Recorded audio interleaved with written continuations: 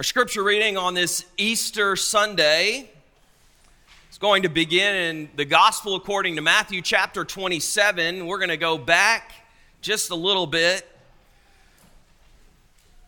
to the burial of Jesus. So Matthew chapter 7, starting in verse 57, and we'll read through the resurrection account in Matthew chapter 28 through verse 10. Before we read the word of the Lord, let us turn to God in prayer, asking God to bless the reading of His holy, inerrant, infallible word. Let's pray together. O God of life, by your Spirit you raised Jesus Christ from the dead. By your Spirit you inspired the prophets and writers of Scripture. By your Spirit you draw us to Christ and help us to acknowledge Him in faith as Lord and Savior. By your Spirit, you give us life in Him. So we ask now that you would send us your Spirit to give us deeper insight, encouragement, faith, hope, love, and joy through the proclamation of the Easter gospel. Through Jesus Christ our Lord. Amen. Dearly beloved, hear the word of the Lord. It is written. When it was evening, there came a rich man from Arimathea named Joseph, who also was a disciple of Jesus. He went to Pilate and asked for the body of Jesus. Then Pilate ordered it be given to him.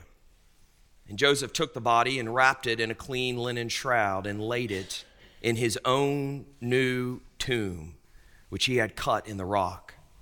And he rolled a great stone to the entrance of the tomb and went away.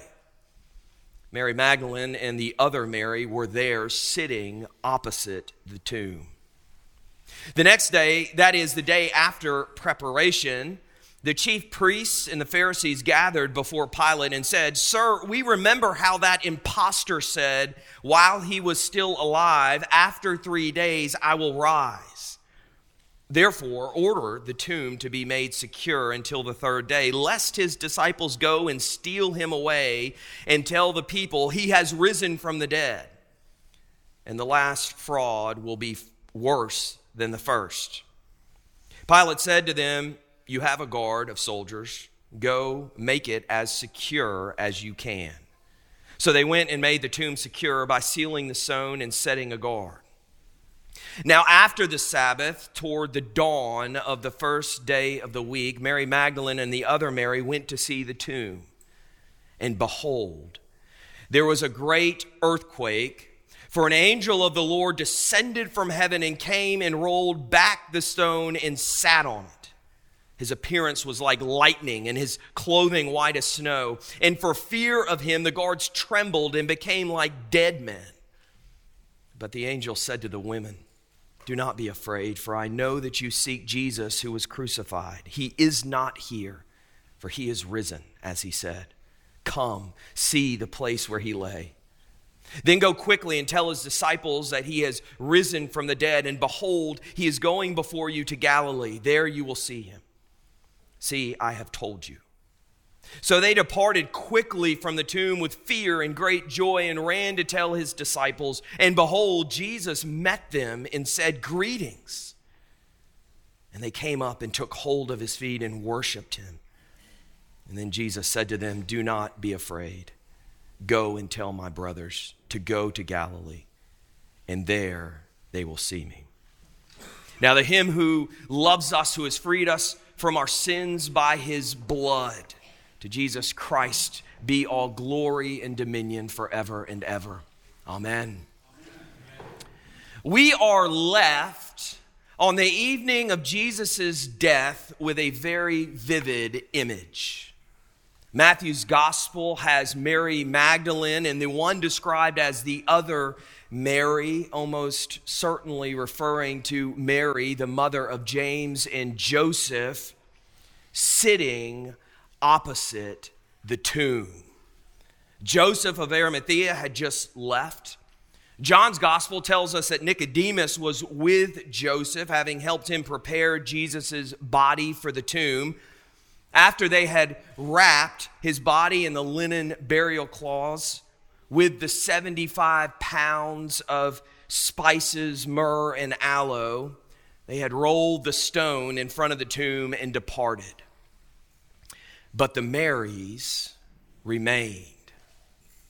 And we aren't told why they were there, although this was the burial of a man whom they dearly loved. Jesus' graveside service, as it were, not very well attended.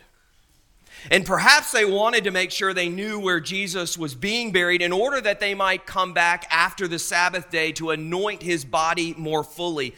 Whatever the reason, it does place him in a position to have witnessed Jesus' crucifixion, death, and burial. These women, more than anyone else, knew that their friend was dead.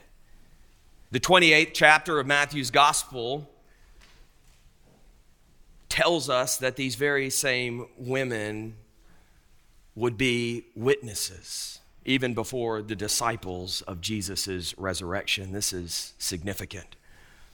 But the fact that they had been there with Jesus through this whole ordeal speaks to their devotion, their faithfulness. They were the ones who never left Jesus' side. And can we imagine what they were feeling sitting there in that moment? They had to have been in complete shock and disbelief. In less than 24 hours, this man whom they love had been executed as a criminal after an illegitimate arrest and trial. Jesus had been arrested under the cover of darkness with no definite charge, and those who had ordered his arrest couldn't find any reliable witnesses to prosecute him. The civil judges, Pilate and Herod, had both declared him to be innocent. It is, after all, hard to find a sinless man guilty of anything. And yet, his own people had demanded his death, so a prisoner swap had occurred, Jesus for Barabbas, a man who was guilty of insurrection and murder. And so Barabbas went free, while the one who knew no sin was beaten and hung on a cross. And as he hung there, bruised and bloody, naked and dying, he was mocked. These are the last human voices he heard before he breathed his last breath, berating him because they mistakenly believed he was calling upon Elijah to come and rescue him or vindicate him as the promised Messiah. The women had witnessed all of this. They had witnessed his horrific, unjust suffering and death, and now here they were. As whatever remained of the day's last light faded into darkness, watching as his dead body was given a minimal preparation for burial. And as the tomb was secured with a large stone, it's a very somber moment that Matthew recalls for us. And what a poignant image Matthew presents to us as the scene closes on that day that we call Good Friday. Darkness was setting in. These women sat staring at the tomb, looking into the face of death. That's what they were doing. They were facing that great mystery, the great enemy of humankind, death. Especially piercing because it was their beloved friend who they thought was the Messiah, the promised one. And what was there to do before the grave but to feel totally helpless and defeated? The grave, after all, does not release its captives. So I think we can rightly assume that what they were experiencing in that moment was utter dismay, despair, depression. Their physical posture says everything. Matthew tells us that they were seated. This is the posture of grief. We see this in other places in Scripture. Like after Job loses almost everything he loved and had worked for. Scripture tells us that his friends came to offer their support and they found Job sitting there on the ground. And Job chapter 2 says this: and they sat with him on the ground 7 days and 7 nights, and no one spoke a word to him, for they saw that his suffering was great. This is the scene Matthew leaves us with on that Friday, the women sitting in their grief. And it isn't just grief, it is hopeless grief. Their friend was dead, expired, gone. Were the women anticipating something redemptive to come from the death of their beloved friend? Nothing in the gospel accounts gives any indication that they were. The disciples were in hiding. The women were sitting mourning before a closed tomb that contained their beloved friend. The picture that is painted by the gospel writers is that any hopes the followers of Jesus had for him and who he was were crushed at Calvary. And we know this sort of response to death, don't we? It is ever present in the world around us. And if we haven't been somewhat regularly reminded of the gaping hole that death leaves by experience within our personal circles, then the daily news provides plenty of examples. The death of celebrities, untimely deaths that occur by way of violence, tragic deaths caused by illness and accident, constantly reported to us. Death is all around. And as much as everyone tries to avoid and evade this great enemy, as hard as people try to ignore its horrifying reality, sooner or later it comes. And it hits close to home. And we can read the outpouring of grief to those notable deaths in our community and in the world. Social media has allowed us to see the sort of sorrow expressed in the face of death. But beyond the sincerest sympathies, the sweetest memories shared, the most extraordinary eulogies, there is, well, what is there? Oftentimes there is unadulterated despair, hopeless grief. People are left with nothing but memories and shattered dreams of what will never be. Sometimes you have to read between the lines, but it's there, the recognition of the finality of death. Sometimes it's acknowledged, sometimes it's only alluded to, but it's there. Death brings a decisive end.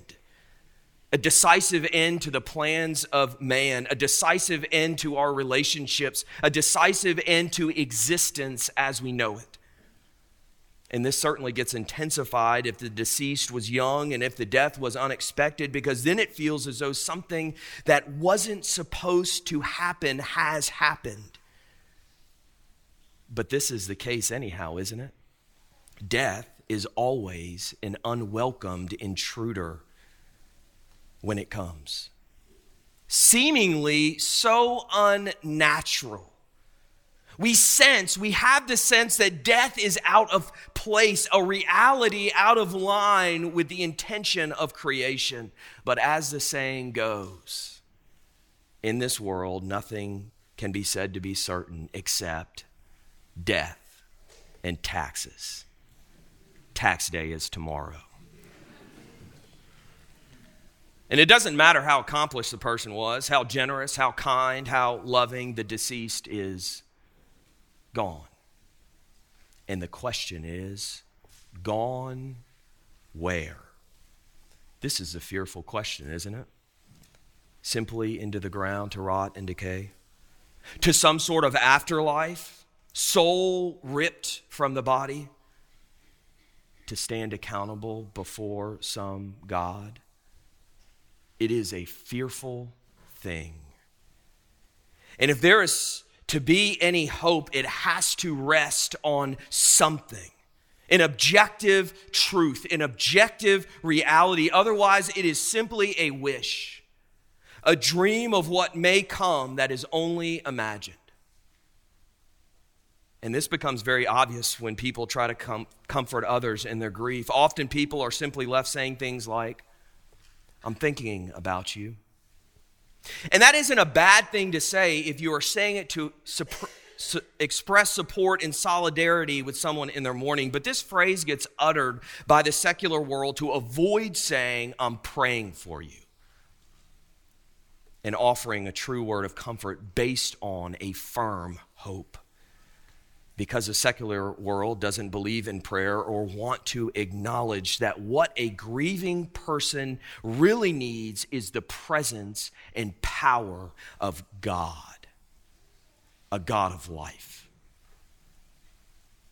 But it's a God whom they deny. Or the new one is this: I'm sending positive vibes your way. What does that mean?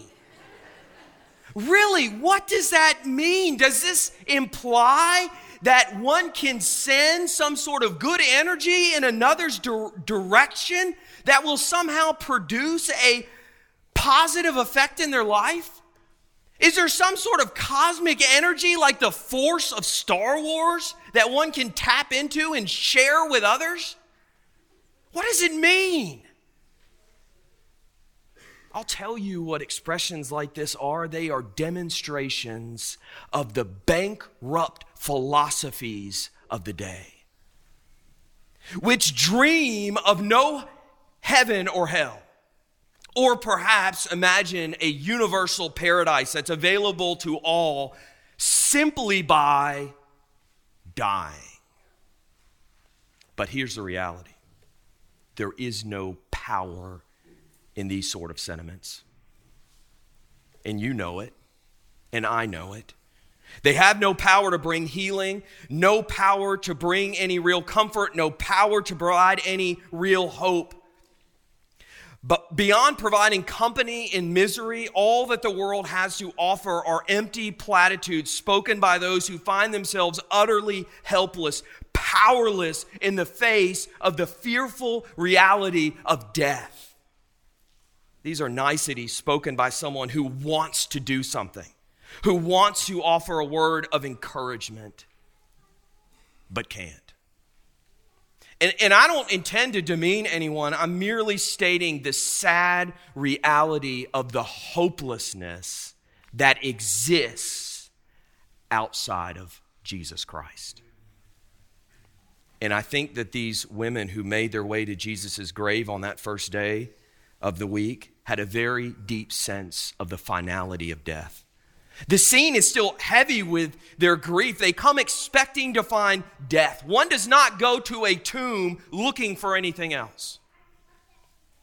And there's nothing that they can do at that point but to honor their friend by anointing his dead body. Otherwise, they're helpless, powerless, and without any expectation that this death would be any different than any other. Their friend is gone. Gone where? Some great unknown. So we can imagine their surprise and their confusion when they arrive to find an open tomb. The stone rolled away, an angel sitting on top, and the first words that the angel speaks to them are the familiar first words of other angelic messengers in scriptures. Do not fear.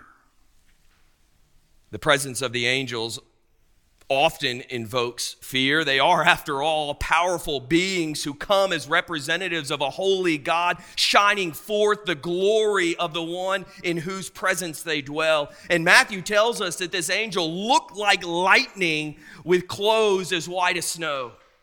Fear is an appropriate response in the presence of such a being. Even the guards, Matthew tells us, trembled and fainted as dead on account of finding themselves in the presence of this angel. These were battle-hardened soldiers, and they were terrified at the sight of the heavenly being. So it would be natural for the women to tremble before the angel as well. But I have to wonder if this is what Matthew's communicating to us here. Perhaps it strikes us that there is no mention of the women's response to the angel. Matthew does not tell us that the women saw the angel and trembled. No, Matthew simply relays what the angel spoke to them. Do not be afraid.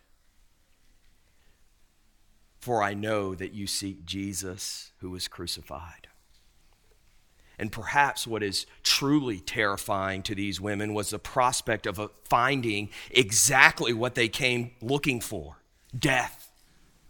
The body of a friend laying lifeless in a cold, dark tomb. This is our greatest fear, isn't it? Death, the sum of all fears. Our greatest enemy. Perhaps what was terrifying was coming to that grave and finding its mouth wide open, ready to swallow up its next victim into the abyss of the unknown. But what does the angel say next? He is not here, for he is risen. Come and see the place where he lay.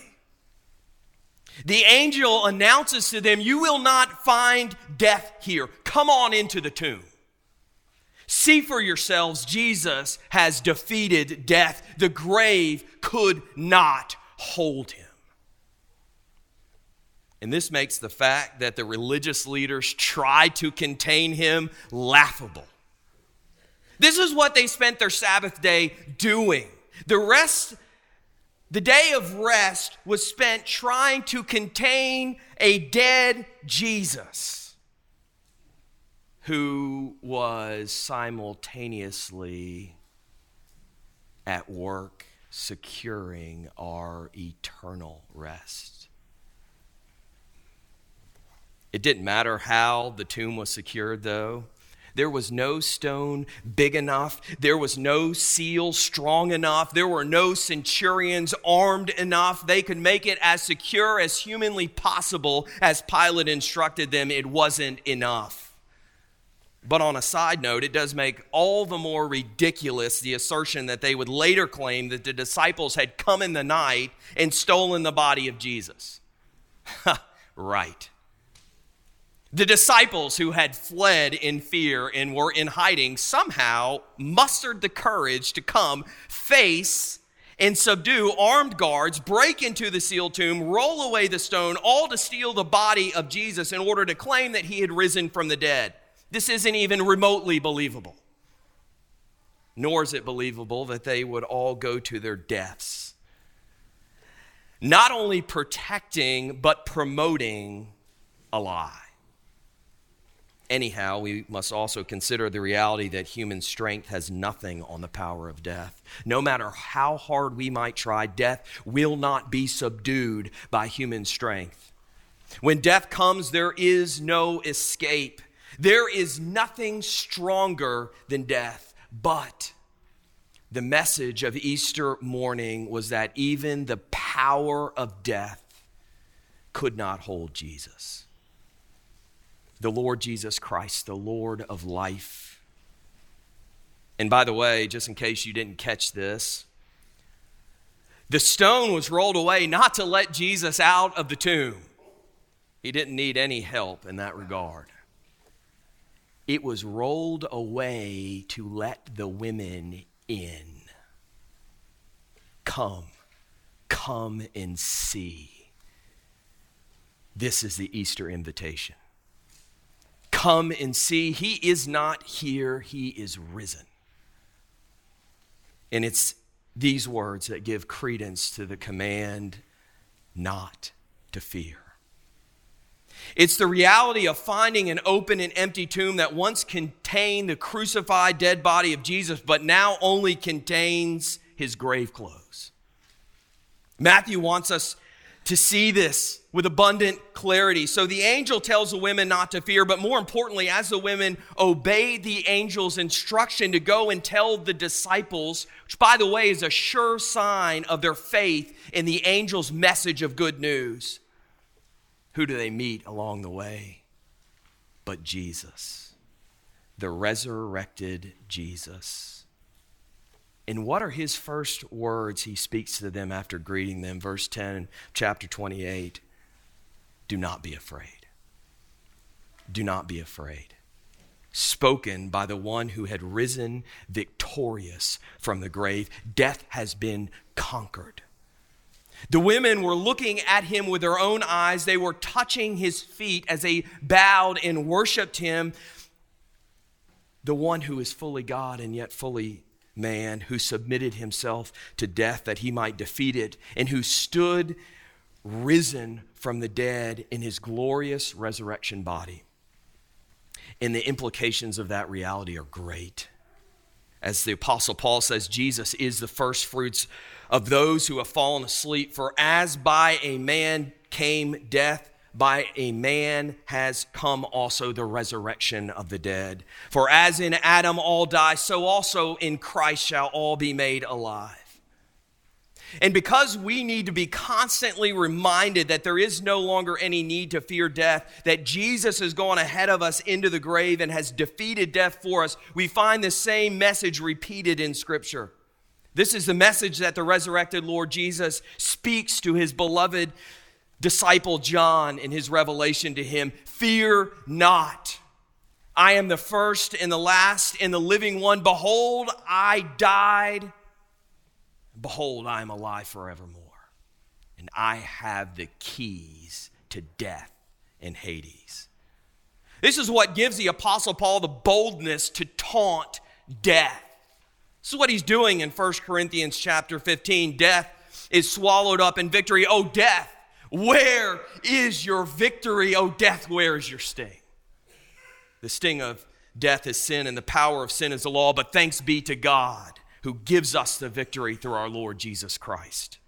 The Easter message is one of victory over death by our conquering risen King. So do you understand? Do you understand? The grave, while still mysterious to us, is no longer a place to be feared. For if death has been defeated, then there is no longer reason to fear it. Rather, the grave is, as Charles Spurgeon described it, none other than the gate of heaven. A sacred place, deeply solemn and sanctified by the slain body of our precious Savior. Because Jesus has gone ahead of us first into death and has risen from the dead, we can have confidence in going there ourselves. Jesus not only provided us assurance of the forgiveness of our sins before the judgment seat of God, through his atoning death on a cross, he's also provided assurance that death has been defeated through his victorious resurrection. Jesus provided this assurance to his followers even before his crucifixion, when he said, I am the resurrection and the life. Whoever believes in me, though he die, yet shall he live. And everyone who lives and believes in me shall never die. His resurrection from the dead vindicates his claim of his identity. Death has no power over the Lord of life and to those who belong to him. And what we find is that the resurrection and life are not only embodied in Jesus, they can be discovered, experienced, and enjoyed by all those who are in relation to him through faith. It's through belief in him who is the resurrection and the life that one gains access to this blessed reality. The grave then becomes but an entrance into everlasting life in his presence for those who believe. It is a doorway through which we find ourselves at the gate of paradise. Without a resurrected Christ, though, there is no victory. And without faith, we remain removed from Christ and therefore removed from the hope of eternal life in his presence. If we are to have hope, then it must rest firmly in the reality of Jesus' resurrection. As the Apostle Paul states, if Christ has not been raised, your faith is futile and you are still in your sins. Then those also who have fallen asleep in Christ have perished. If in Christ we have hope in this life only, we are of all people most to be pitied. If Christ has not been raised from the dead, then our faith is in vain. We have no hope. We have no basis to believe or expect anything good beyond this life. But there also remains only hopeless grief if Christ has been raised and we have not placed our faith in him. This is what Matthew reveals to us here in these verses. He shows us the darkness of death and the hopelessness that exists in the face of death without the resurrection of Jesus. But against the backdrop of this darkness is Easter morning, and the darkness serves to show us how all the more glorious the resurrection is and what it accomplishes for us. Matthew is clear that with the dawning of the first day came the dawn of hope. The enveloping darkness of that Friday evening gave way to the sunshine of a new day. Indeed, that day became a new period in history. And in this new day, death has been defeated. It hasn't yet been eliminated, but it has been defeated, and its ultimate end has been set. And this means that grief isn't yet eradicated, but it is transformed. You see, it isn't wrong to grieve the loss of someone whom you dearly love. Grief is a natural thing to experience on account of the separation that death causes in this fallen creation. And Scripture provides us with examples of godly grief. The issue isn't whether we grieve, but how we grieve. The issue is whether our grieving contains hope and where that hope rests. We see hopeless grief in the women sitting before the grave at the close of the day Friday. But the resurrection changes how we approach death while we await its final destruction. The Apostle Paul is very clear about this. He states in his first letter to the Thessalonians, chapter 4, "But we do not want you to be uninformed, brothers, about those who are asleep, that you may not grieve as others do who have no hope. For since we believe that Jesus died and rose again, even so through Jesus God will bring with him those who have fallen asleep." We still grieve, but we grieve as those who have hope. And Paul tells the Thessalonians to encourage each other in that hope. It's the blessed hope to which the Apostle Peter writes when he writes, "Blessed be the God and Father of our Lord Jesus Christ. According to his great mercy, he has caused us to be born again to a living hope through the resurrection of Jesus Christ from the dead, to an inheritance that is imperishable, undefiled, and unfading, kept in heaven for you, who by God's power are being guarded through faith for a salvation ready to be revealed in the last time." Jesus has secured the inheritance for all who believe upon him. It is an inheritance he has won through his death and resurrection. And this inheritance is guarded for believers by God himself. This inheritance is eternity in his presence, lived in a new creation with all those who belong to Christ, where there is fullness of joy and peace. This inheritance is a resurrection body like his that is no longer susceptible to sickness, death, or decay, and is incapable of sin. And in the new creation, there will be no more mourning and pain. This is the Christian hope made possible by the resurrection of Jesus Christ. It is our only hope. So we are to come and see the empty tomb, see where Jesus lay. Dearly beloved, Christ is risen. Let's live like it. Let's live like it. And if you haven't done so, place your faith in Jesus Christ, that you might be filled with his resurrection power in the here and now, a foretaste of that for which we hope, eternal life in the presence of our Lord Jesus, the Lamb who was slain for us and for our salvation, where there is everlasting joy, peace, and righteousness. Come, live in the light of this new day. Feel the warmth of the sun's rays and experience the joy that this new morning brings. Don't delay. Don't dawdle in the darkness any longer, a slave to sin and dreading death.